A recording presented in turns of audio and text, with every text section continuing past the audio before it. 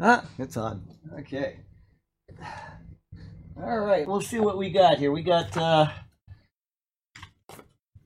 couple prayer requests. Let's see here. Sunday, I'll give an announcement first. Sunday, if you're here, we're going to have a speaker from Uganda here. He's going to open us instead of Jim, and he'll speak for 20 minutes or so like Jim normally would. But his name is Umar. He is a Muslim that converted to Christianity, and after that, he was attacked with acid, and so he was in the hospital and all torn up, and he'll come and talk about his experiences and his I don't know what. I don't know everything he's going to talk about, but it'll be interesting, and we will start a little bit early on Sunday instead of the music at 9:45 and then starting at 10. We'll probably start the music at like 9:40 and then probably get started with the service with that guy speaking probably about 9:45 or 9:50. That way we can make sure we can fit him in there. But that'll be kind of interesting, and if you can be here for it, I think you'd enjoy it. And then let's see here. I got a request from Mike dealing with two cancers right now at one time, and he's on a registry at UCSF for a transplant. I think it's a liver. He didn't specify, but I think he means a liver transplant. And he's facing chemo for myeloma, and he's good with whatever happens. But he says, I'll take the prayers, but I'm okay with whatever happens. But he did ask for prayers for his wife, Sunny, because that's just one of those things that, obviously she's got the stress of going through this with him. And if for any reason the Lord decides to call him home, then that's kind of, a little difficult there too as well. So we'll have him in prayer. And I know there's other prayer requests, which this week I've got the prayer requests. I prayed about them, but I have not had a lot of time, and I didn't really write anything down. So we'll just remember everybody in general as we go. And today is the 13th, 12th. Anybody?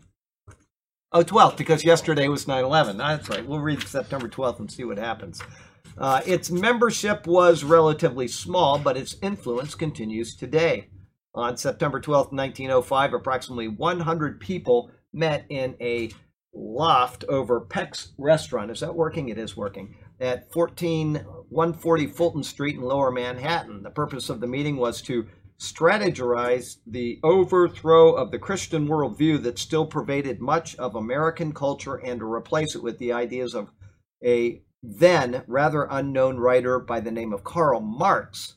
They called the organization they formed that day the Intercollegiate Socialist Society. The godfather of the organization was a 27-year-old author named Upton Sinclair.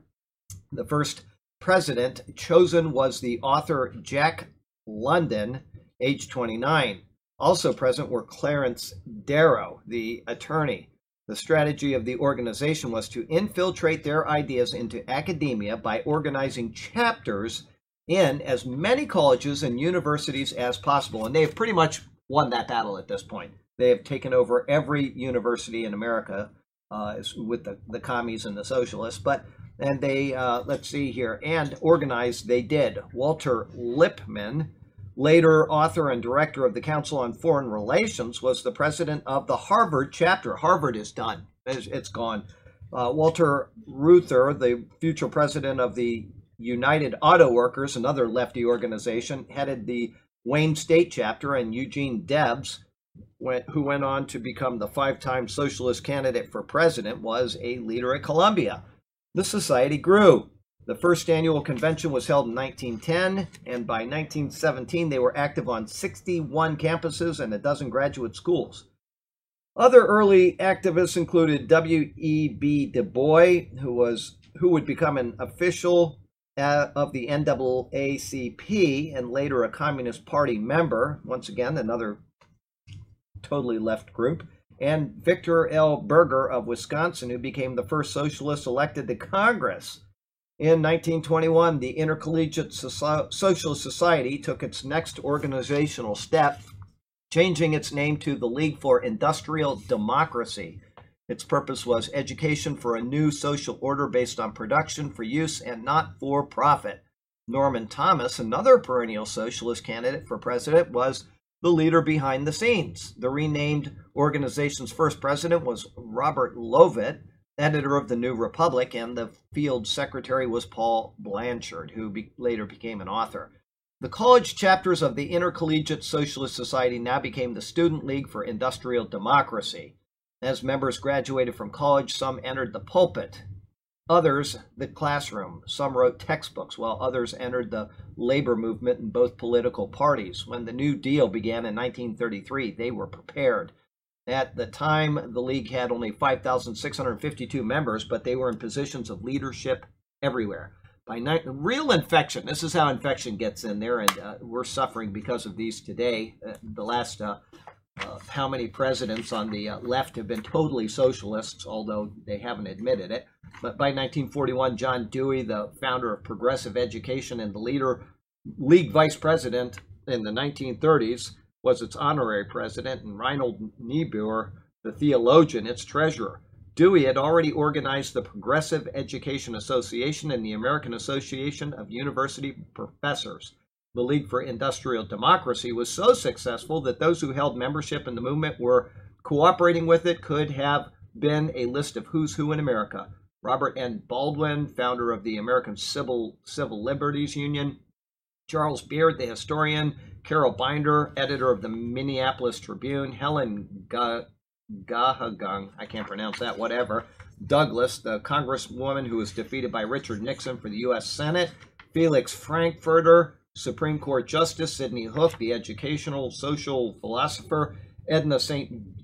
Vincent Millay, the poet, Henry Morgenthau Jr., one of Franklin Delano Roosevelt's most trusted economic advisors, Walter and Victor Reuther, United Auto Workers, Will Rogers Jr., humorist, Franklin Roosevelt Jr., the president's son, and Arthur Schlesinger Jr., the historian.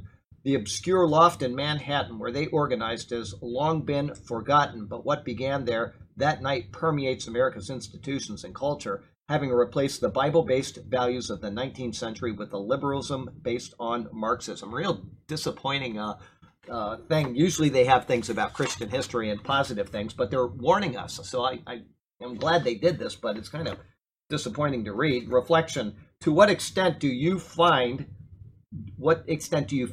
that you have been influenced by the anti-Christian forces of modern culture? Do you think you have picked up any of the values of the League for Industrial Democracy? Unfortunately, all of us are the products of our own backgrounds. Even after we become Christians, we are still influenced by our culture. We need to evaluate our presuppositions against the truth revealed in God's Word. And they say in Philippians 4:8-9, fix your thoughts on what is true and honorable and right. Think about things that are pure and lovely and admirable. Think about things that are excellent and worthy of praise. Keep putting into practice all you learned from me and heard from me and saw me doing, and the God of peace will be with you. So it's a warning. We want to have something uplifting in those devotionals, but that is a warning, and I think we all ought to pay heed because these people have infected everything. They've infected the pulpits of denominations. We've seen entire denominations have been they've eradicated anything to do with Jesus or Christianity. The Methodists and the Episcopalians, and we could go on down the line. They have infected the Southern Baptist Convention, where it is really making bad decisions right now. We got to be on guard. We got to stand against that type of thing in the government, because the government is what we live under. And as I said, it influences you eventually in every part of your life, even down to your faith. So here at the Superior Word, we don't have anything to do with the government. Zero. We don't have to pay property taxes here, and we do, because I am not going to have us take anything from the government where they can later say, well, you've benefited from this. It's not going to happen. But that's our decision. We have zero to do with the government in this church, and I would like it to stay that way. Hopefully, if I kick off, somebody else will take over and it'll continue in that vein. But whatever, as long as we're going right now, we'll keep proclaiming this word in Jesus Christ and not let that type of infection get into our theology. But having said that, we'll go ahead and open in prayer. Heavenly Father, we thank you so much for the chance to be in your presence today, and we thank you for this wonderful, precious word that you've given us. We certainly pray for Mike and Sonny, and also for anybody else that you've sent our way in the past week that has problems or stress or distress, and all of the names that we've mentioned over the past couple weeks. Many of them are still waiting for resolutions to their situations and their problems. And so we just lift all of them up together. And anybody here, I know we got a couple people with some aches and pains right here in the church today. And we would pray that you would be with them and give them comfort in their affliction. And just help us, Lord, to face our trials, at least with the joy of knowing that you are with us and you have something better for us. And having broken bodies often gives us a desire even more to want to be with you. And so that's actually a good thing. So whatever comes our way, help us to just praise you and glorify you through it. And Lord, we ask that you bless this word today, and we would pray that it would be handled properly and that we would not deviate from it in any way except to uphold and exalt you and nothing else. No deviating at all. And we pray this in Jesus' name. Amen. Jim is in Chicago today. He's not around. And then Linda, she said she probably wouldn't be here. Well, she's not here, so she'll get 2 lashes with a wet noodle when I see her. But she did say she probably wouldn't come, so there you go. Let's see here. And Susan Garrett's not here. I noticed she's not here yet. My guess is that the door will be cracking open anytime soon. Or it will be happening soon. But we'll get started right now with... Oh, I didn't read Psalm 119 today, so let's do that first. Psalm 119, starting in verse 33. We just read 8 verses a week, and the reason why we do that is because if you pay attention while I'm reading this, every single verse in Psalm 119, in one way or another, takes you right back to God's word. So we'll see what it says here. Here it is, verse 33. Teach me, O Lord, the way of your statutes. Right there. And I shall keep it to the end. Verse 34. Give me understanding, and I shall keep your law. Indeed, I shall observe it with my whole heart. Make me walk in the path of your commandments, for I delight in it. Incline my heart to your testimonies, and not to covetousness. Turn away my eyes from looking at worthless things, and revive me in your way. Establish your word to your servant who is devoted to fearing you. Turn away my reproach, which I dread, for your judgments are good. Behold, I long for your precepts. Revive me in your righteousness. So there you go. Wonderful stuff from Psalm 119. And we're in 1 Corinthians chapter 14 still. And we're going to start in verse 15 today. Burke, I have something for you. Before you leave, I owe you something, so I have that waiting right here for you. All right. And let's see here. We're in 1 Corinthians 14, verse 15. But before I get into that, let me read you. I typed a commentary. I think it was this morning. Might have been yesterday, because I read yesterday's. And anyway, 1 Peter chapter 1. I've already started typing the 1 Peter commentaries. They'll be out starting in just a few more days. We're finishing James right now, one verse at a time. And for those who have been brave enough to stick that out, it's been 108 days of joy. We've got about 4 or 5 more days to go. And then Peter is a couple verses shorter. I think it's 105 verses, so it'll just blow right by. But let's see here. What did I type? Yeah, talking about Mike with his cancers, and he says he's good with it. I'll start with verse 3. It all fits together, and I think I typed 7 this morning. Blessed be the God and Father of our Lord Jesus Christ, who, according to his abundant mercy, has begotten us to a living hope through the resurrection of Jesus Christ from the dead, to an inheritance incorruptible and undefiled, and that does not fade away, reserved in heaven for you, who are kept by the power of God through faith for salvation, ready to be revealed in the last time. So there you go. I'm going to stop right there. I said I'd go down to verse 7, but that's good enough. Everything that he wrote in those 3 verses is eternal salvation. It's as clear as it could be. How people can say he's not talking about something other than that, I don't know. But anyway, we have a living hope. It's incorruptible. It's undefiled. It does not fade away. It's reserved in heaven for you. Everything he said. Eternal salvation. You are the saints of the Lord, and you will not lose this. You may lose your way, which he says in 2 Peter chapter 1. You might lose your way, but God will not let go of you. It's a sure thing. So have that confidence, and when you're having a bad time because of cancer or because of a broken body of some type or another, know that God is there with you, and he has promised you something a lot better. So here we go. 1 Corinthians 14, verse 15. What is the conclusion then? I'll tell you what, I'll take you back and we'll read a couple verses so you know where we are. I'm going to start with verse 6. But now, brethren, I come to you speaking with tongues. What shall I profit you unless I speak to you either by revelation, by knowledge, by prophesying, or by teaching? Even things without life, whether a flute or a harp, when they make a sound, unless they make a distinction in the sounds, how will it be known what is piped or played? For if the trumpet makes an uncertain sound, who will prepare for the battle? So likewise you, unless you utter by the tongue words easy to understand, how will it be known what is spoken? For you will be speaking into the air. There are, it may be, so many kinds of languages in the world, and none of them is without significance. Therefore, if I do not know the meaning of the language, I shall be a foreigner to him who speaks, and he who speaks will be a foreigner to me. Even so you, since you are zealous for spiritual gifts, let it be for the edification of the church, that you seek to excel. Therefore, let him who speaks in a tongue pray that he may interpret. For if I pray in a tongue, my spirit prays, but my understanding is unfruitful. Here it is, verse 15. What is the conclusion then? I will pray in the spirit, and I will also pray with the understanding. I will sing with the spirit, and I will also sing with the understanding. Okay, I'll explain this before we go get into my actual comment on this, is that we got a couple people that haven't been in the Bible study before. I read from the notes. I've been writing a daily commentary of the Bible now from Romans all the way through the Bible for the past 12 or 15 years. I didn't save it the first time, but I've saved it since then. I've started again and I've written. So this is my commentary. Rather than just making stuff up while we're having a class, I read from my commentary. So let's see, here are my comments on 14:15. The previous verse said, for if I pray in a tongue, my spirit prays, but my understanding is unfruitful. Anytime someone prays in a foreign language, they have no change in their mental state concerning the prayer. We talked about that a week or so ago when I used Martin Luther as an example. He's written prayers that are read in Lutheran churches to this day. People read them and they have no idea what they're reading. Unless they speak German, they don't know what they're saying. So there you go. That's an example of it. Anytime someone prays in a foreign language, such as Martin Luther's prayer, they have no change in their mental state concerning the prayer. If a person doesn't understand Latin, but knows prayers in Latin, which is a very common occurrence, especially in the Catholic Church, there's no edification in uttering the prayer.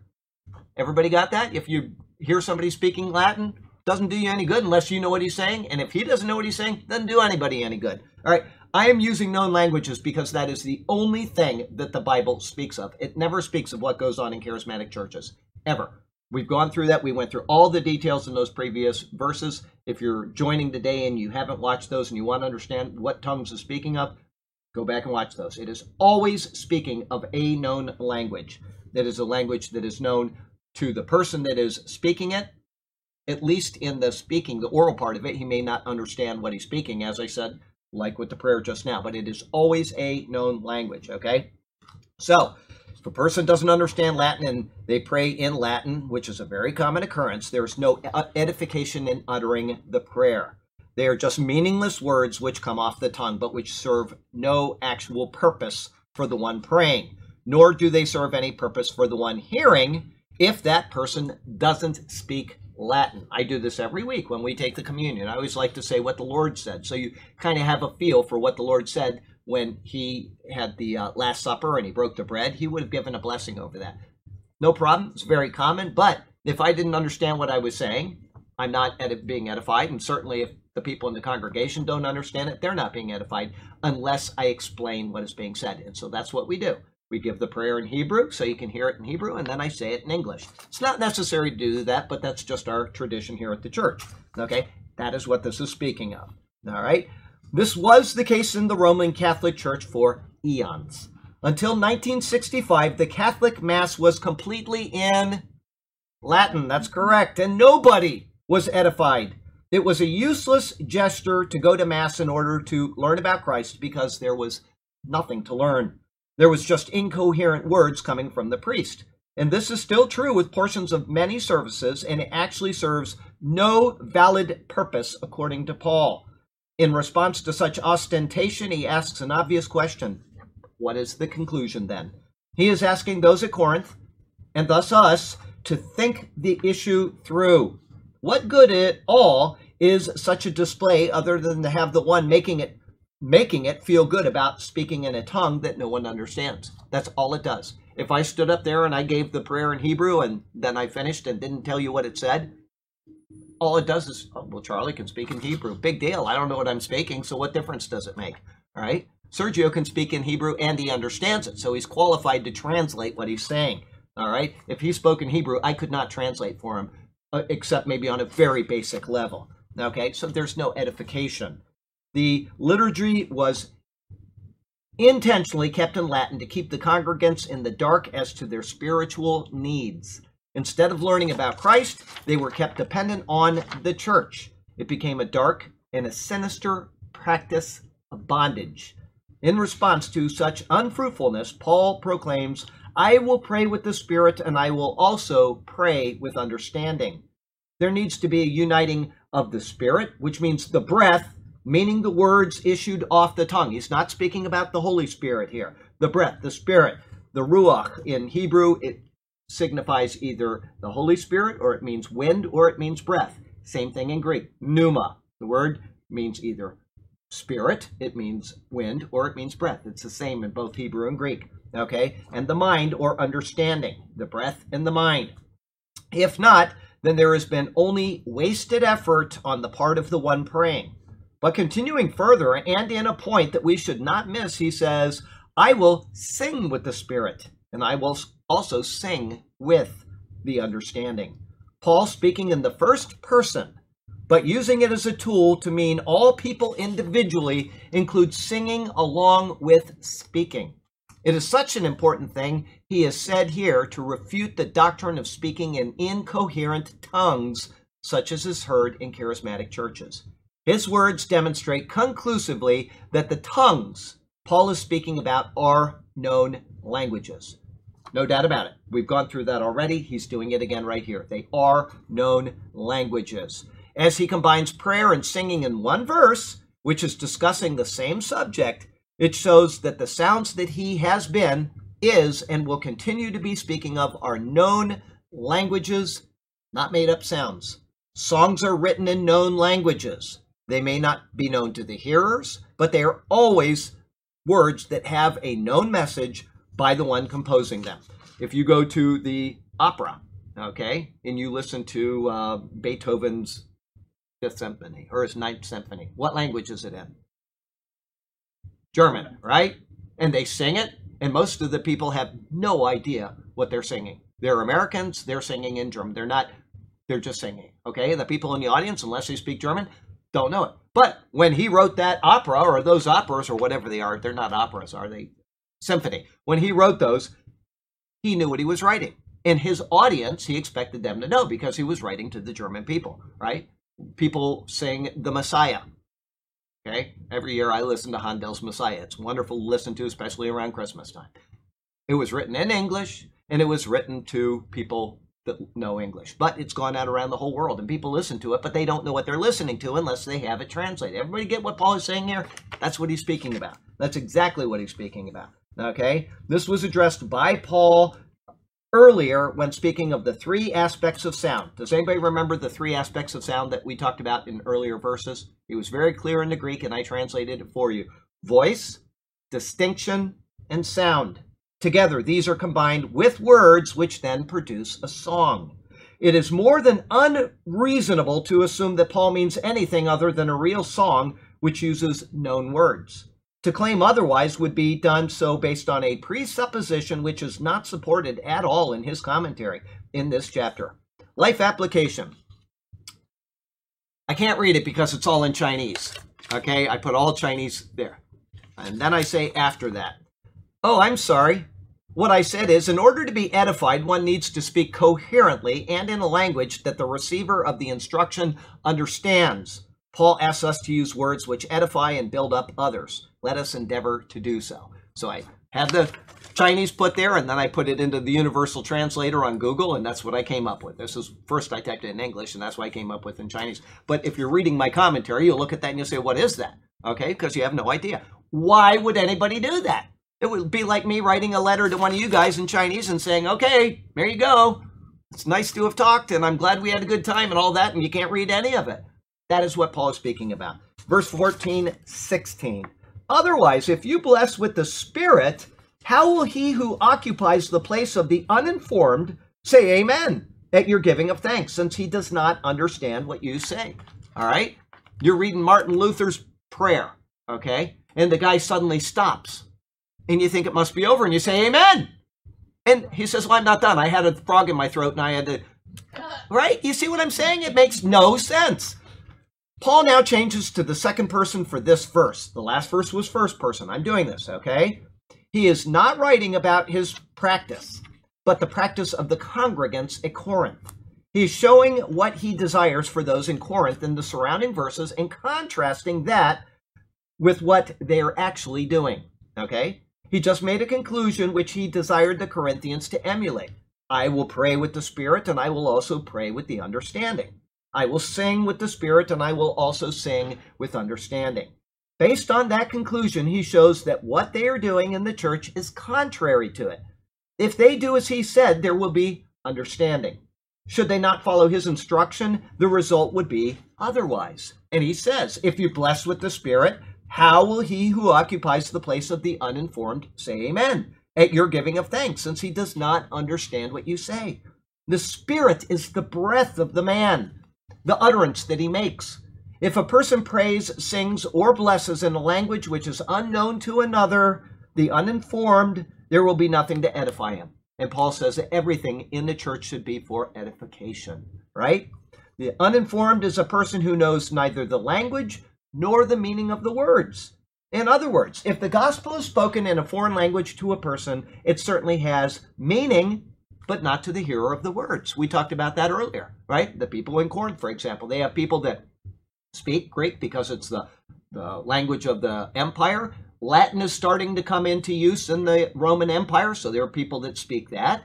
There are people that speak Hebrew because, you know, the Jews were the first ones converted in some of these places, and so there's Hebrew-speaking people. There's Aramaic-speaking people because the lingua franca of Israel at the time was Aramaic, but they used Hebrew for their, you know, their religious rites. Okay, so there are people that might speak that. Then you've got people that know the Laodicean dialect over here, and they might be visiting, and so you've got all these different things. And people are sitting there giving the gospel to somebody else, and they don't understand what's being said.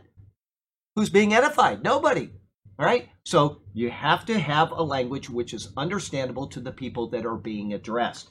That's what he's speaking about. Okay? When Paul said, I think I've already done this verse, but I'll say it again just so people know, Paul says, I speak in more tongues than all of you.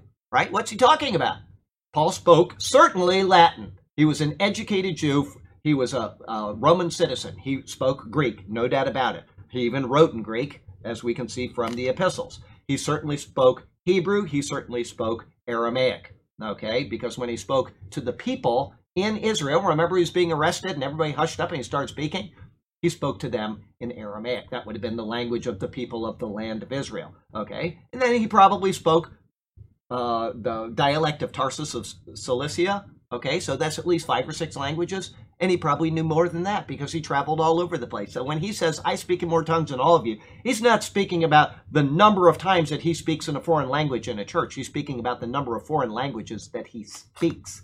Okay, that's what is being referred to. Known languages that he knows, and why would he speak those to somebody that doesn't understand them? If a prayer for relief is spoken in a foreign language, it does have meaning, no doubt about it, but not to the hearers of the words. For the hearer, then, there is no gospel message. For the hearer, then, there is no prayer of relief. And for the hearer, then, there is no change in the mind. But this is the purpose of words. It is to have an effect on the hearer. Therefore, if the person speaking, or if the person hearing, or both the speaker and the hearer, whichever combination cannot understand the words, there is no point in the words being spoken. Once again, go back to the prayers of Martin Luther that are read in Lutheran churches. Why would you do that? The guy reads them because we can read German. It looks just like English, and we can read it pretty well. And the people sitting there, there might be 1 or 2 German-speaking people, or there might not be any. But you're sitting here reading this guy's prayer from 400, 500, 600 years ago. What good is it? Unless it's translated, what good is it? When we sing, we had Sunday, Martin Luther's song. Come on. What is it, everybody? A Mighty Fortress. We had that here on Sunday. It was the 3rd song that we sang. Did we sing it in German? No, somebody translated it in English. And they did a good job of it because it actually rhymes and it makes sense. But that's how we sing Martin Luther's song, A Mighty Fortress is Our God. We don't sing it in the German because there's no point in singing it in the German. Nobody is edified if we do that. Okay? Paul's logic here perfectly demonstrates that unknown ecstatic or prayer languages, meaning tongues uttered by charismatics, are fake. As was noted, and I understand if there are people out there that have their own prayer language, I'm not going to argue this with you. That's fine. You believe whatever you want to believe. I am here to evaluate the Bible in the context based on what Paul is saying. If you want to go out and speak these things, go ahead, but it is in violation of what Paul is saying, and it's not real. Okay? If it's not real, then why would you do it? It doesn't make any sense at all. But there you go. As was noted in the commentary on verse 7, there is no language which can be unknown to God, because there is nothing that God doesn't know. There can be no words uttered with the intent of edifying him, because he knows all. But Paul says that words uttered by a person are to be uttered for the edification of himself or others. If the speaker utters a supposed ecstatic tongue, which means nothing to anyone else, then it has no meaning at all. God does not need edification. Everybody understand that? He doesn't need edification.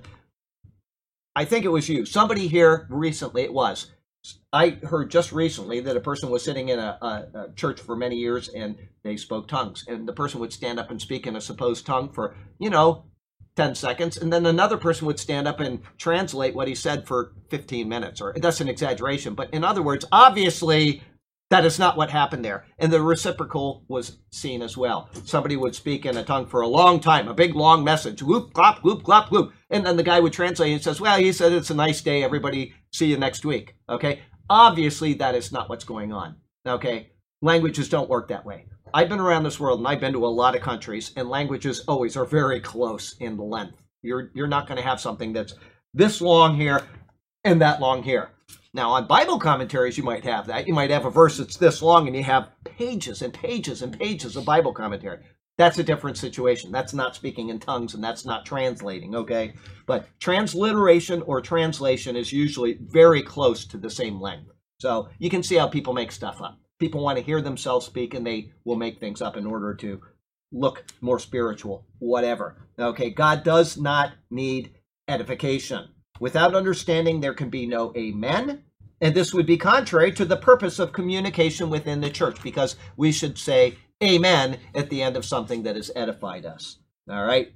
Life application, thinking through difficult issues, especially when they have been so often misinterpreted by others, is difficult.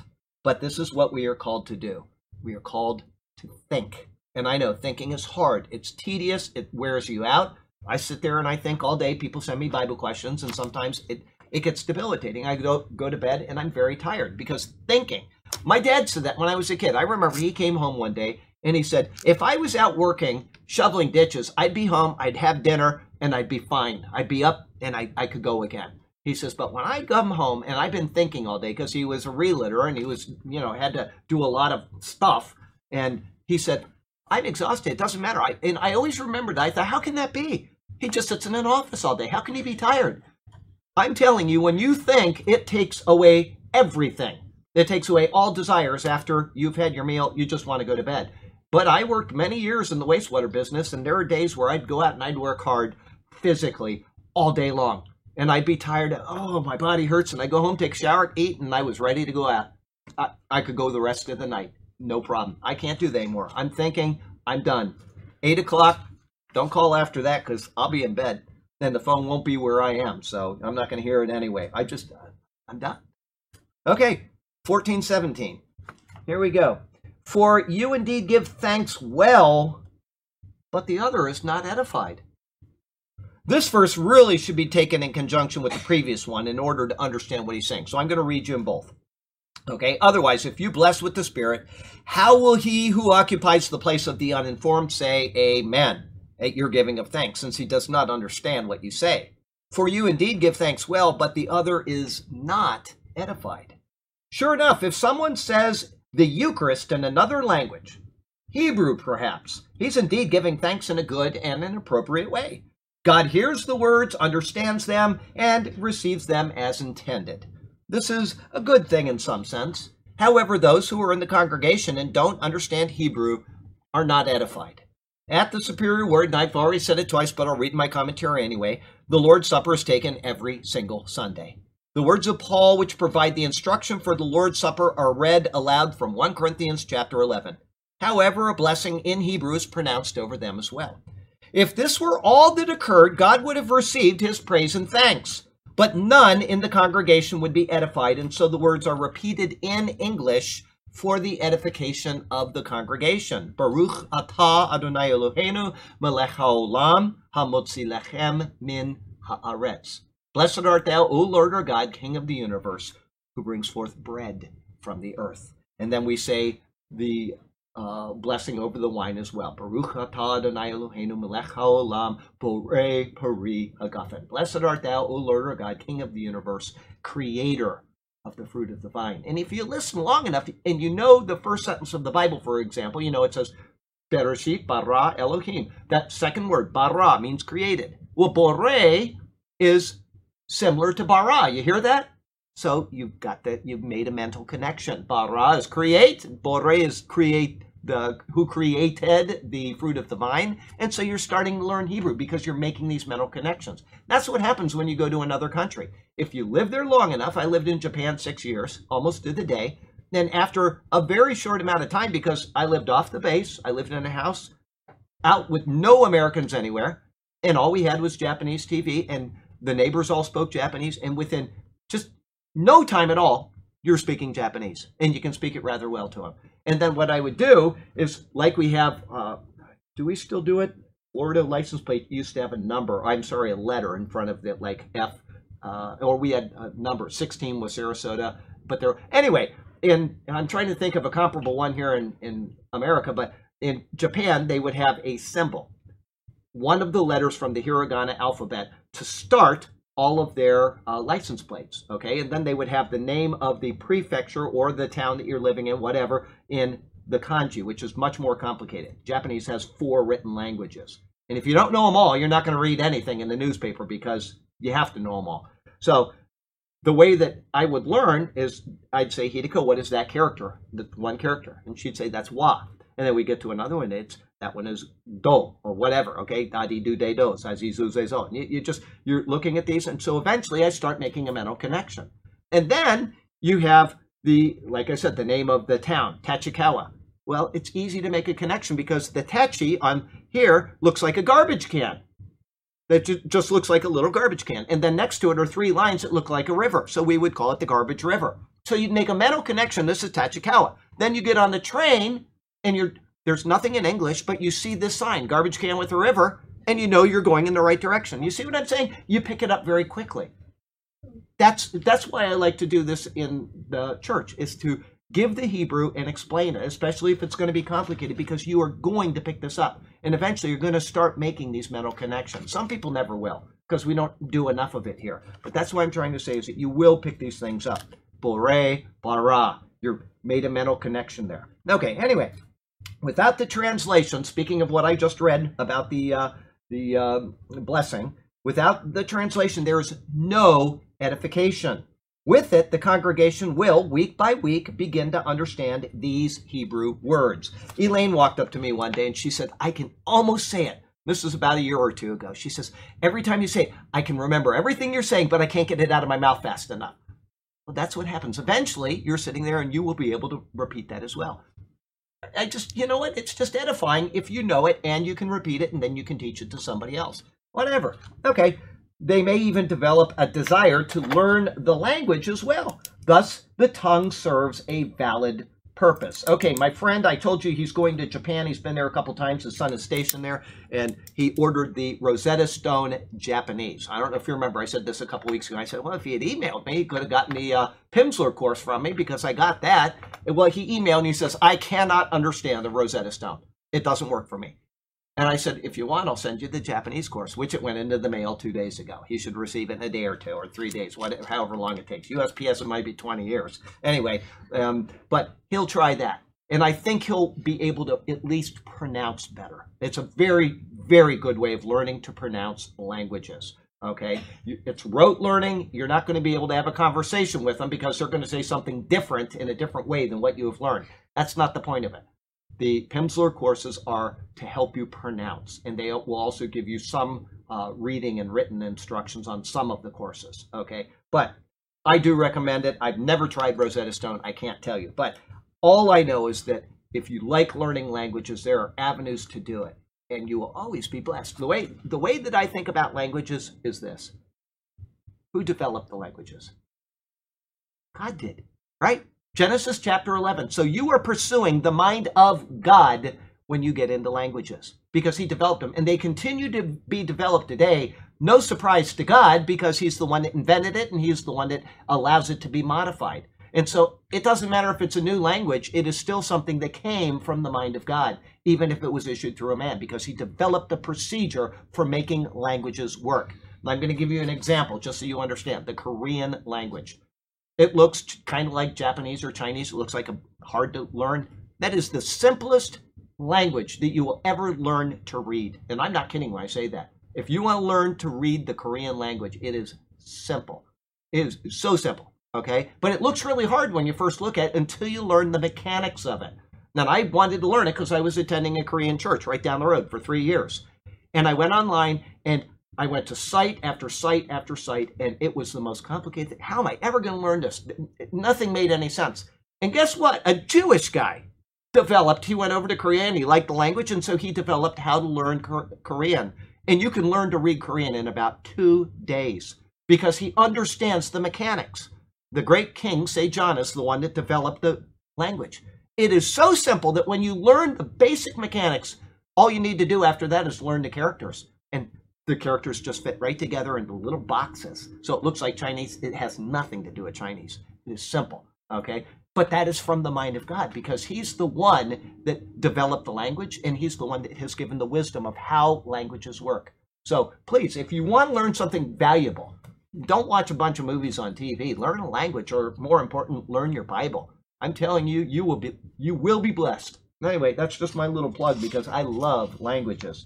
Okay, life application. In the church, everything should be done with the thought of bringing edification to others. And I will add into that. That's kind of a short life application and bringing glory to God. I'll add that in there. Verse 14:18. I thank my God I speak with tongues more than you all. Here it is. Okay, this is the one. I thought I'd already talked about that, but I hadn't. For the most of the past 17 verses, Paul has been speaking of coherent sounds which form understandable languages, not gobbledygook. There is no chance then that he now departs from this in order to say something pertaining to unintelligible noises which would ecstatically roll off of his tongue. And by the way, does anybody here not know what gobbledygook means? We all do, right? It's a big word. Somebody made it. They put it together and we all understood that. Everybody was edified, okay? I just had to stop there because I want to make sure everybody got that, and you did.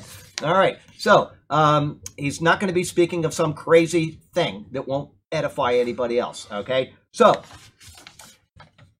to Paul, edification is the main intent of any word spoken in, I think that what verse am I doing right now? I'm still reading, no, I'm doing 18, yep, okay. I just wanted to make sure I wasn't putting the wrong thing down. To Paul, edification is the main intent of any word spoken in the church. Understanding this, we can know that he is not referring to anything similar to the nonsense which is uttered in charismatic churches today. It will be something that is understandable. Ecstatic tongues, prayer languages, and so on. Nor is he referring to the number of times that he speaks in foreign languages in a church. Rather, he is speaking of known languages that he has acquired, most of which the other congregants would not understand. Paul would have to, and I'm going to go through this list again. I thought we'd already talked about this, but he would have to know Hebrew. He would have learned it in his rabbinical training and used it in synagogues. Who was he trained under? Gamaliel, thank you. He would have known Aramaic, the lingua franca of the land of Israel at his time. He would have known Greek, the standard language of the Roman Empire at his time. He also probably knew Latin, a language which was growing in ascendancy during his time. He was raised in Tarsus of Cilicia, and there was probably a dialect in that area that he grew up with. In addition to this, he was a tent maker, and he moved around as he shared the gospel. He probably learned many local dialects as he traveled. In all, his words in this verse are certainly true. He was a man of many languages, and for this he thanked his God. It made him a useful tool in the spreading of the message, the important message, the most important message ever entrusted to man. You can see my dyslexia getting in the way there. I read message and then important and then most important. Happens all the time. I'm sorry. When I read things, my eyes go backwards all the time. Life application. Tongues are known languages. When speaking in the church, use a tongue which is known to all. Verse 14:19. Yet in the church I would rather, here he goes, this is where it starts getting good, I would rather speak 5 words in my understanding that I may teach others also than 10,000 words in a tongue. Oh, that people would simply read the Bible. How does the church wander into such strange and unbiblical doctrines? If we would but open the Word of God and without presuppositions read and apply it to our lives, we wouldn't prohibit certain foods. We wouldn't mandate certain days for Sabbath observance, and we wouldn't act childish as we applied our tongues to the wind in an incoherent manner. Paul's words in this verse are so obvious that they appear to need no commentary at all, and yet they have been so utterly ignored that commentary is needed. He begins with yet. This is the Greek word alla, A-L-L-A, which indicates a contrast, meaning something like but. The contrast is in relation to what he just said. I thank my God, I speak with more tongues than you all yet. Paul spoke many languages, but at Corinth it would be pointless for him to speak some of them. Most Corinthians probably didn't speak Aramaic. His home dialect of Tarsus would be unknown to them as well. Other than any learned Jews present, none of them would know Hebrew. Despite knowing such languages, it would make no sense for him to come in and start speaking in any of them. Their voice would have no meaning to the people in Corinth. Without meaning, he would be simply wasting his time by speaking them. And so he tells them that in the church, meaning whatever location the group gathered to meet, not a building, but a gathering, he says that he would rather speak 5 words with my understanding that I may teach others than 10,000 words in a tongue. The words 5 and 10,000 are used in a superlative sense. It would be like the modern phrase 1 in a million. In other words, he is telling them of the utter absurdity of speaking in a language that nobody understands. It is completely pointless and it is wasted breath. If there's no edification, the words would only be a distraction. This is the force and the intent of Paul's words. So how is it that churches have so far departed from what is plain, clear, and obvious? It is because the Word of God, which is given for our instruction, is either completely ignored or it is selectively taken apart and divided up to meet the agenda of the reader. And that's a very sad thing because the Word of God is the most precious gift that we will ever be given in this life. Christ is our Lord. The gift of salvation through Christ's blood is explained in the Bible. It's not going to come to you any other way. Faith comes by hearing and hearing by the Word of God. We have all that we need for our life, doctrine, and practice in this book. Okay? Where do we go to get those things? Out, lick our finger and hold it up in the wind? I mean, do we go to the movie theater and watch a movie and decide who we're going to marry or what type of a person we want? No, we go to the Word of God if we are wise and discerning. All right, what a shame. What sad consequences there will be for those who so abuse this precious gift of God. Let us not be found in such an unhappy position when we stand before Him for our rewards and losses. Hello there, Mr. Garrett. How are you today? Somebody's just getting off work late, I see. Life application. There are many issues in the Bible which are difficult to understand and which result in various opinions concerning doctrine. I understand that. These require much deeper analysis in order to grasp. However, there are issues which are clear and precise and which should be so obvious to anyone who simply takes them at face value. The way to do this is to reject presuppositions and to allow the Lord's word to fill them with their plainly understood message. In such cases, drop all presuppositions and be a vessel prepared for pure doctrine. Okay, I'm going to give you an example of what I just said. We come to the Bible and we say, well, you know, my doctrine on this is this, or my doctrine on this is that. I was talking to somebody at Mission Work this past Saturday, and she was saying that she has a sister that doesn't believe in the rapture. And I said, that has to be trained into you. It has to be. You might not know the doctrine of the rapture, pre-trib, post-trib, mid-trib. I mean, that takes study. But I'm going to just stop right here in 1 Corinthians 14. I'm going to take you to 1 Corinthians 15. And I'm going to read you some words. I don't want you to have any presupposition in your head at all. Everything that you think you know about the rapture, I just want you to completely ignore. And just listen to the words and think what Paul is saying. Okay? He says, let me see if I can find it here. Yeah, we're going to start at verse 45. And so it is written, the first man, Adam, being a living being. The last Adam became a life-giving spirit. That's pretty clear. First Adam, there's a last Adam. If you know who he's talking about, that's not complicated. Okay? Adam in Christ. All right? However, the spiritual is not first, but the natural, and afterward the spiritual. The first man was of the earth, made of the dust. If you know the Bible, you know that's right in the book of Genesis. All you have to do is go look at it and refresh yourself, okay? So also are those who are made of dust. And as is the heavenly man, so also are those who are heavenly. So we have men of dust and we have heavenly men. There's a difference, okay? You left out the last part of 47. Okay, I got to go back and read 47. The first man was of the earth, the man of dust. The second man is the Lord from heaven. Okay, gotcha. As was the man of dust, so also are those who are made of dust. That means we're all like Adam, every one of us. What's going to happen if I die today? What's going to happen to me?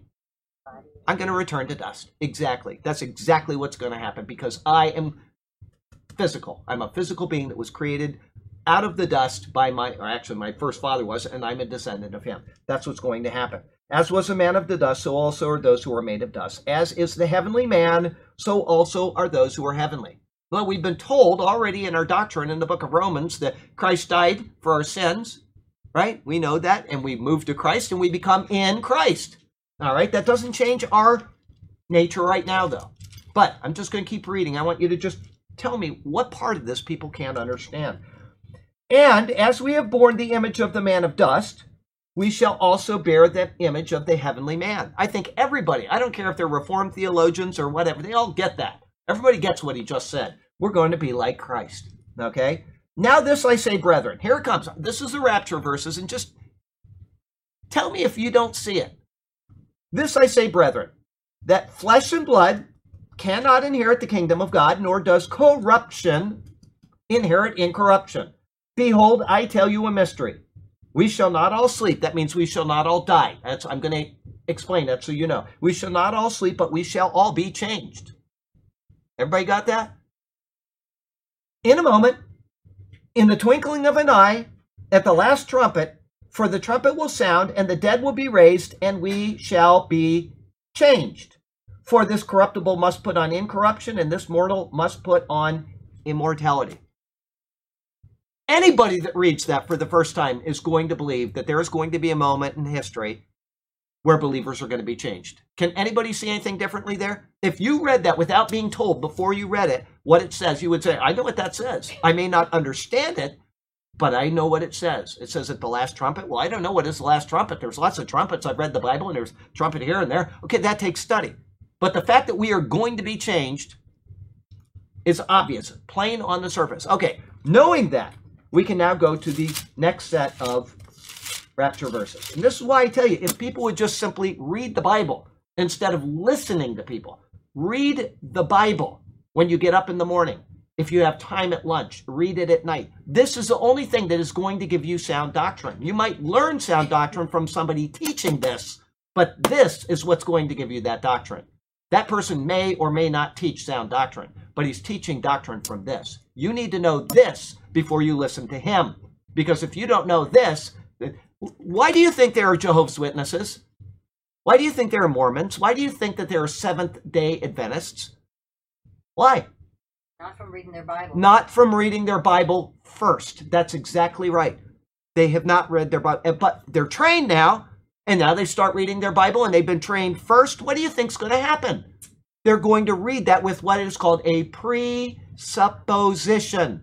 I've got my mind made up that there's no rapture, and so I will never read those verses the same again. If you don't know this word, you are consigning yourself to whatever somebody is teaching you, including me right now. And I could be wrong. The best thing for you to do is to read this morning, noon, and night.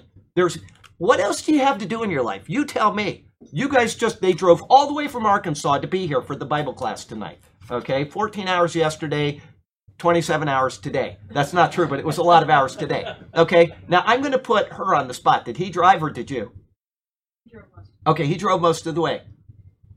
Did you read the Bible while you were coming down here? She had the Bible open. Okay, so I was going to put her on the spot, and she did what she should be doing. What are you going to do with your empty time?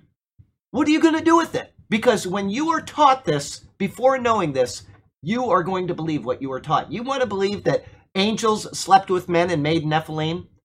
That's what you're going to believe if you were taught that first. And if you want to believe that it is the sons of God are the line of Adam and the sons of men are not the line of Adam, then that's what you're going to believe if you were taught that first. You are going to believe that. And it takes a great mental leap to get out of whatever you believe, to find that you're correct or incorrect in your believing. Okay? There are other views on those verses, but that's the two prominent ones. Which one do you believe and why? Okay? Here we go. This is the second set of rapture verses. We're going to go to 1 Thessalonians chapter 4, and he says here, we've already know that it's very clear you're going to be changed at the trumpet. The trumpet's going to sound, the dead in Christ are going to rise, and the people are going to be changed in the twinkling of an eye. Here we go. But I do not want you to be ignorant, brethren, concerning those who have fallen asleep. Once again, he's speaking about people who are asleep. They're fallen asleep, meaning they're D-E-D, dead. Okay? Ed plus D is dead. I stand by it. Okay, for if we believe that Jesus died and rose again, which that's been taught in your doctrine as you've gone through the Bible. I read about Jesus and he died and he came out of the grave. You know that. If we believe that, even so, God will bring with him those who sleep in Jesus. That means people who are in Jesus are dead in Jesus. He's going to bring those with him. For this we say to you by the word of the Lord, that we who are alive and remain until the coming of the Lord will by no means precede those who are asleep. For the Lord himself will descend from heaven with a shout, with the voice of an archangel, with the trumpet of God, and the dead in Christ will rise first. Then we who are alive and remain shall be caught up together with them in the clouds to meet the Lord in the air, and thus we shall always be with the Lord.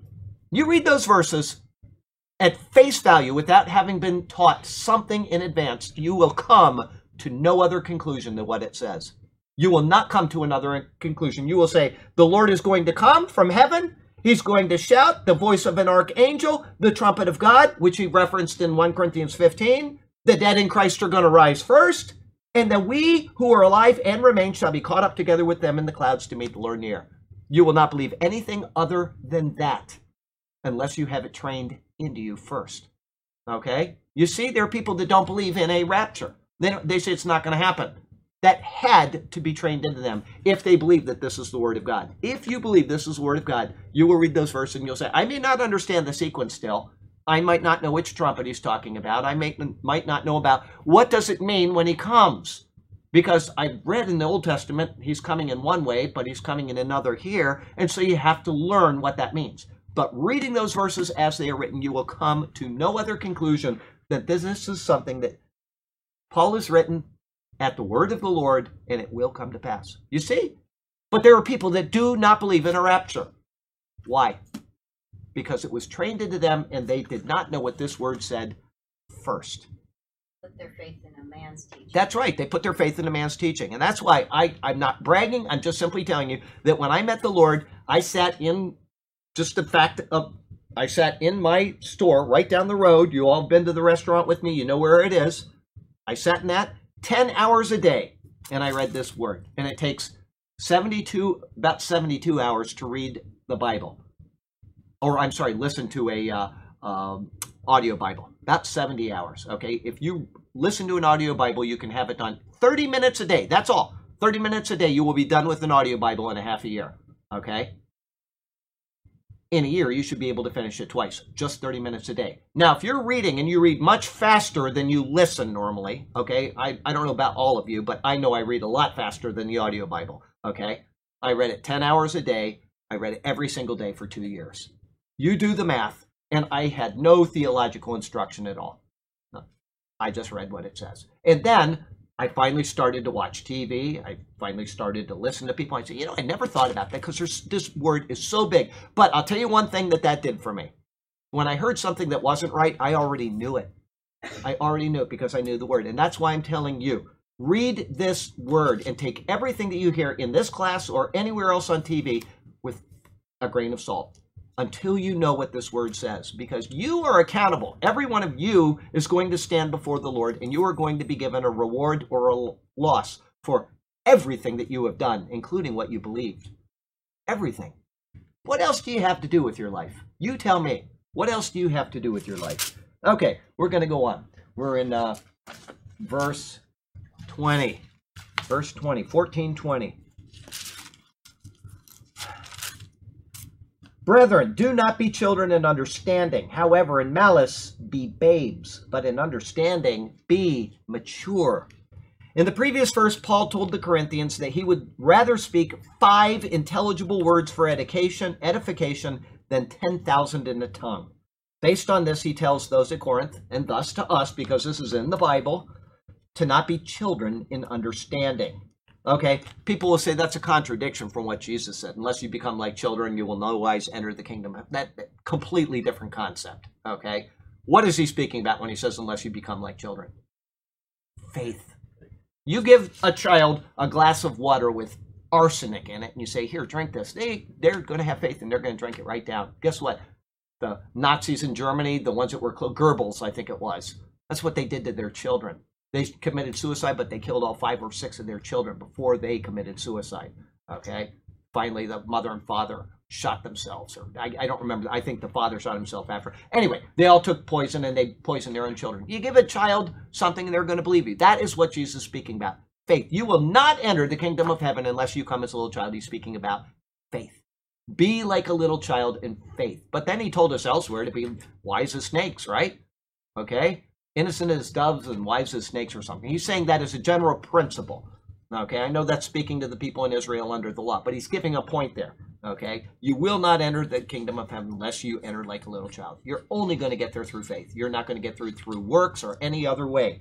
Okay, and you understand the principle about a child, though. They are innocent and they will trust an adult. That's why it's so sad when people take advantage of children. They do these things because children are easy to take advantage of. Well, he's not speaking about that here, so we'll go on. You get the point, though. I don't want to... Anyway, don't be children in understanding. In other words, their use of tongues was self-centered, attention-seeking, and childish. That's exactly what it was. There was no edification of others. There was only an immature display of, look at me. Instead of hoping for growth in others, there was only hope for fame and applause. Thus, their actions are to be considered childish. The word translated as understanding is different than the word found in 1 Corinthians 14:15. Here the Greek word is phren. It is used twice in this verse and nowhere else in the New Testament. It indicates the inner parts of a person, specifically the midriff. It is where our English word diaphragm comes from. As the diaphragm regulates breathing, it is an exceptional choice of wording for this particular issue of tongues. As the diaphragm regulates breath, and it is the breath which then goes on to produce sounds, Paul must have decided on phren as a sort of play on words, tying understanding in with tongues. It denotes reasoning power on the reflective side rather than on the intellectual side. In contrast to thinking like children concerning tongues, when they should be thinking like adults, he says that they actually should have such an attitude in the area of malice. In malice, they should be as babes. Because he's using malice in contradistinction to their attitude concerning tongues, it indicates that he viewed their reasoning behind the use of tongues as malicious. If edification wasn't the intent of the tongues, then there was something darker behind their use. Division and one-upmanship. And remember what we started this epistle on, and we've been talking about through the entire epistle. Division.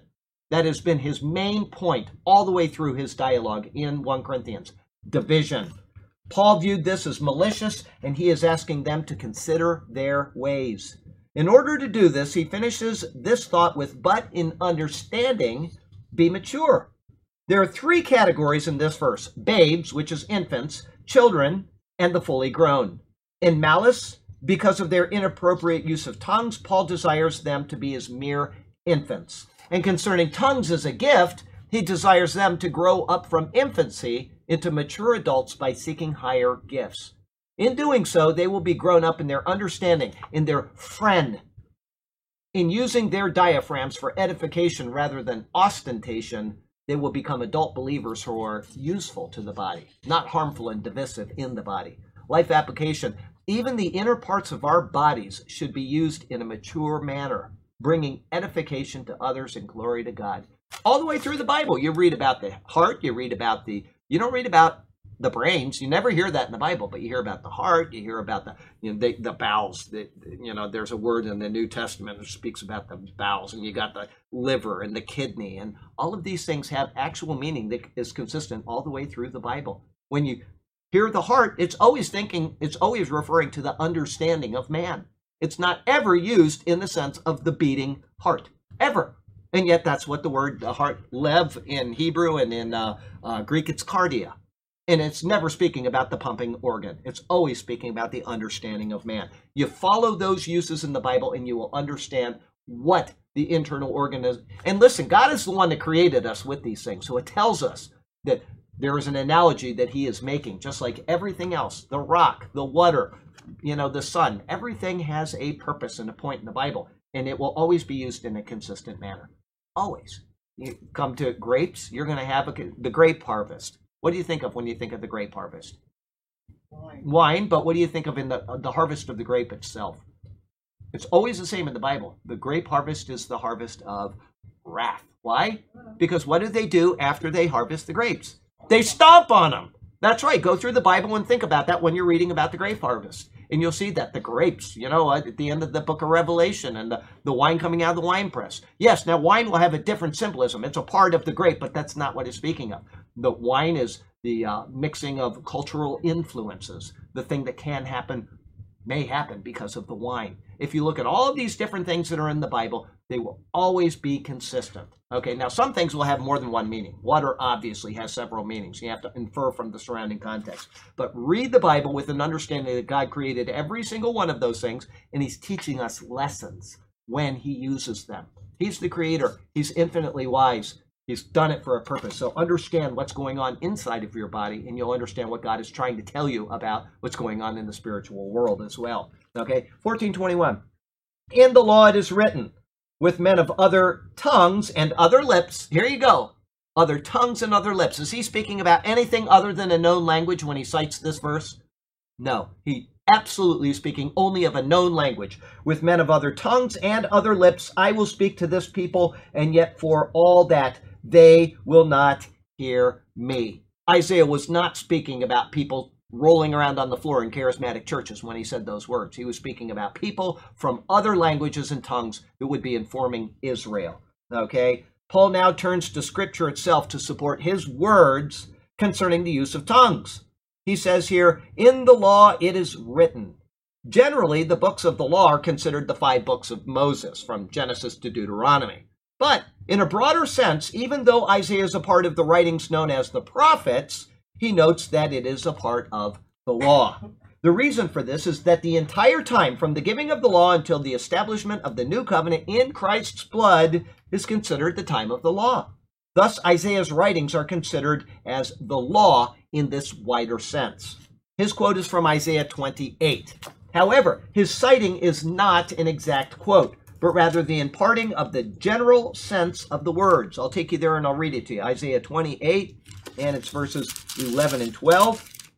He says, for with the stammering lips and another tongue he will speak to this people, to whom he said, this is the rest with which you may cause the weary to rest, and this is the refreshing.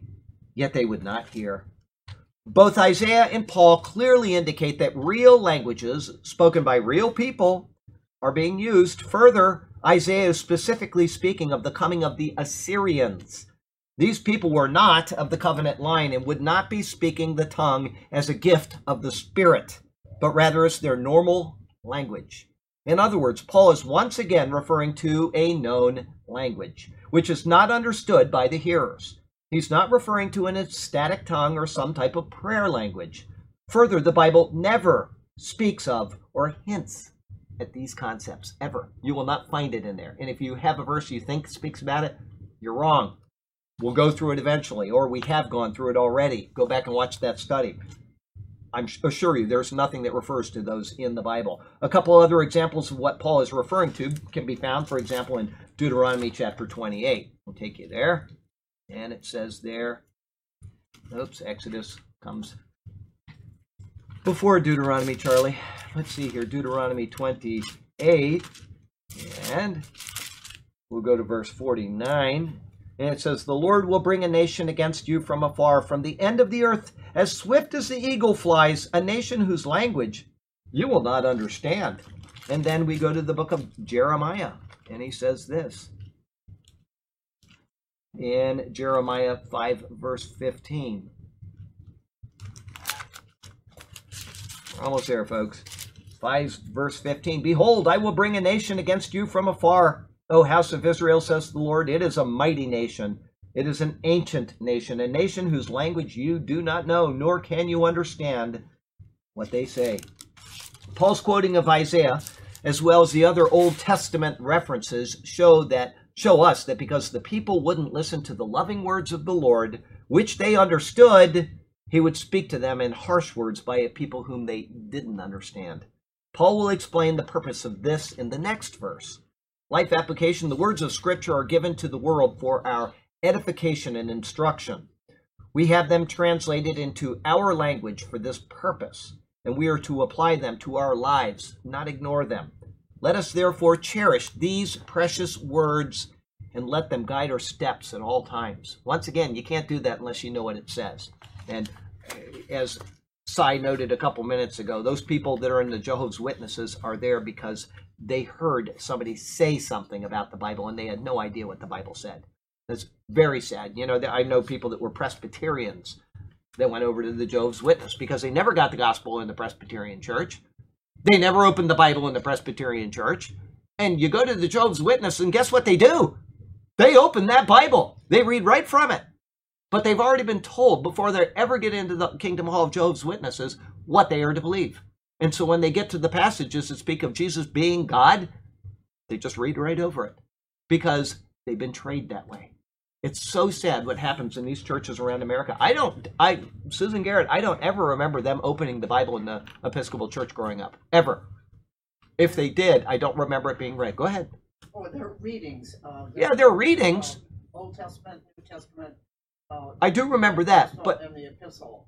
But I don't remember as far as an explanation of those passages. There was nothing. You know what I'm saying? They'd read it, and it would be just one thing with no context.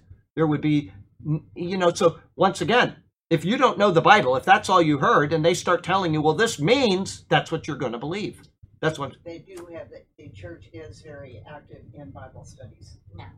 Now. Some churches are. Some churches. Episcopal, Okay. Well, anyway, I wouldn't go to an Episcopal church on a dime or on a bet or whatever the thing is. I wouldn't do it because their money and the support that they have all goes up to the pervert palace up there. I don't care what Episcopal church you belong to. The money that goes to that church goes up to fund their agenda up at the main headquarters. That's the same with all of these churches. They all are under a hierarchy, and that money is being used for wicked purposes.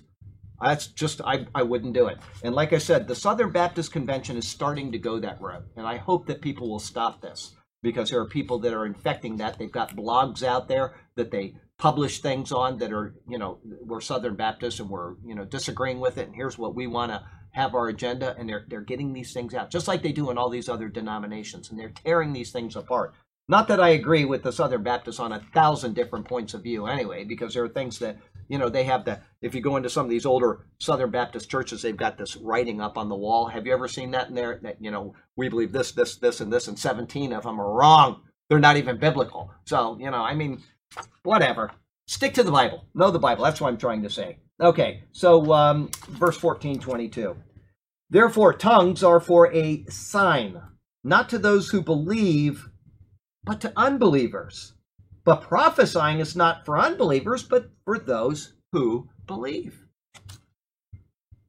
therefore, comes as a result of everything Paul has said to this point concerning tongues. His final note thus far, which is included in this, but to which therefore is not limited, was a quote from Isaiah concerning the speaking of a foreign language to the Jewish people who had refused to hear and pay heed to the word of the Lord in the language that they knew. Such a tongue, a known but foreign language, is for a sign, as Paul says in 1 Corinthians 1, verse 22. Let me take you back there. 1 Corinthians 1, verse, it's been a while since we were in chapter 1, so I'm... Okay, for Jews request a sign, that's right, but Greeks seek after wisdom. Okay, the Jews needed a sign, and they were given that sign. It came at Pentecost, and it was spoken in all the languages of those present at the time. This display was for the benefit not to those who believe, but to unbelievers. Only God could cause the words of a group of men who didn't speak the language of the hearers present to have their voices speak in a tongue they understood. It was a validation of the religion which the disciples already professed that was based on the person and work of Jesus, the gospel that he proclaimed and which they continued to proclaim. Therefore, churches, and there are many of them, that claim that tongues are an initial evidence of Holy Spirit baptism, have fundamentally misunderstood both the purpose of tongues and the sealing of the Spirit, because it's totally contrary to what Paul teaches right here. If a person is already a believer, they are sealed with the Spirit and saved. What verse is that, anybody? Ephesians 1:13. Ephesians 1:13 and 14. Let's go there so that you don't think I made that up. Ephesians 1:13 and 14. Galatians, Philippians, Ephesians. Okay, here we go. 1:13 and 14. In him, in Jesus, in him you also trusted. After you heard the word of truth, faith comes by hearing and hearing by the word of God, the gospel of your salvation, in whom also having believed, here it is, this cannot be any simpler, and I don't know how charismatics can ignore this. After having believed, you were sealed with the Holy Spirit of promise. When you believed, it was done. You were sealed. You have the Holy Spirit, okay, who is the guarantee of our inheritance until the redemption of the purchased possession to the praise of his glory. Not ours, of his glory. So that's it. You're done. You've got the Holy Spirit. You have been sealed, okay? Now, where was I? Holy Spirit, if a person is already a believer, they are sealed with the Spirit and saved. As tongues are assigned not to believers, but to unbelievers, it is obviously that the false tongues they speak are simply ostentatious displays, bordering on that which is ludicrous. Understanding the purpose of tongues, Paul next contrasts that to prophesying. He notes that as tongues are assigned to unbelievers, prophesying is not for unbelievers, but for those who believe. To prophesy is to take the word of God and to explain it and declare it in a coherent, reasonable manner. As we've gone through this a couple times already in this passage, there are two types of prophecy. One, I do not believe, is still in use today. That is foretelling. Thus says the Lord. You get immediate revelation from God, you turn around and you tell it to the people, or you write it down, or whatever God tells you to do. I do not believe that type of revelation. If you do, that's fine. We can disagree on that. I do not believe that is, one, necessary, and two, it's actually harmful to the operation of the church. There has not been one supposed prophecy in the past 2,000 years that has added anything to the Word of God. Not one. So why would we have them? That is foretelling. Isaiah was given a message on the way out of the door after seeing King Hezekiah. He says, you're going to die. He walks out there. Hezekiah prays to the Lord.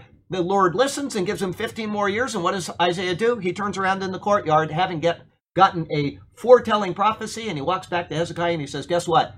The Lord has given you 15 more years. Big mistake for him, but he did it anyway. He conceded to the man's desires, and it turned out to be a disaster in many, many ways.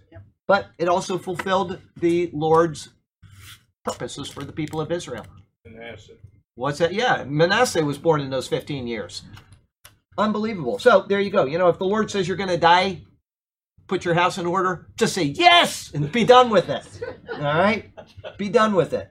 Okay, so, if someone doesn't believe that the Bible is the Word of God, then all the explanation... Oh, here, let me read that again. To prophesy is to take the Word of God and explain it and declare it in a coherent, reasonable manner. If someone doesn't believe that the Bible is the Word of God, then all of the explanation of Scripture in the world will have no effect on the purpose. So that's why he says it's assigned to believers and not to unbelievers. Vice versa with the tongues. Okay? When the tongues came down in Acts chapter 2, who was converted? Jews. What type of Jews? Unbelievers. It was a sign for unbelievers. Oh my gosh, the word is being confirmed. All the nations of the world are hearing these languages. This must be a true thing. Unbelievers. And then when you're a believer, then you go to the prophesying. Okay? Only after they have accepted that it is what it claims to be, meaning the word of God, it makes any sense to proclaim it to that person. But once a person comes to believe in Christ, they then have a basis for hearing the word explained to them. They will have the desire to know him, hopefully, to learn what he commands, and to be, even more hopefully, obedient to those commands. A sign then is validation for something which is as yet unknown. In this case, belief. Prophesying is an edification of something which is known.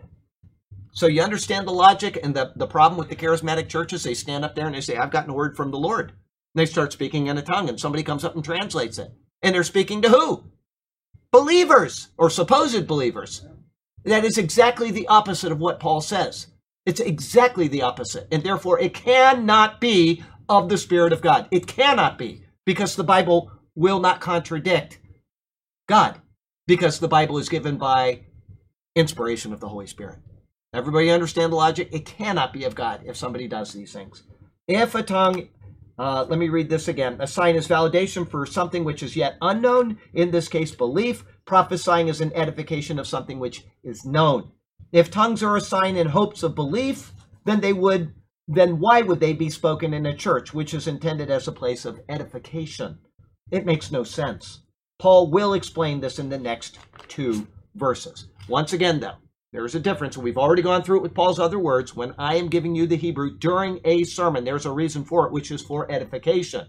Because now you can say, I understand why this translation says this, and this one does this, and this commentary is completely different than this commentary. It's because these words are very complicated. We're going to get one right at the end. The last verse this week, 28:31.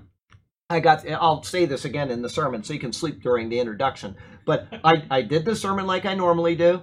It went really quickly until I got to the last verse. And it was, I'm telling you, that is a complicated verse.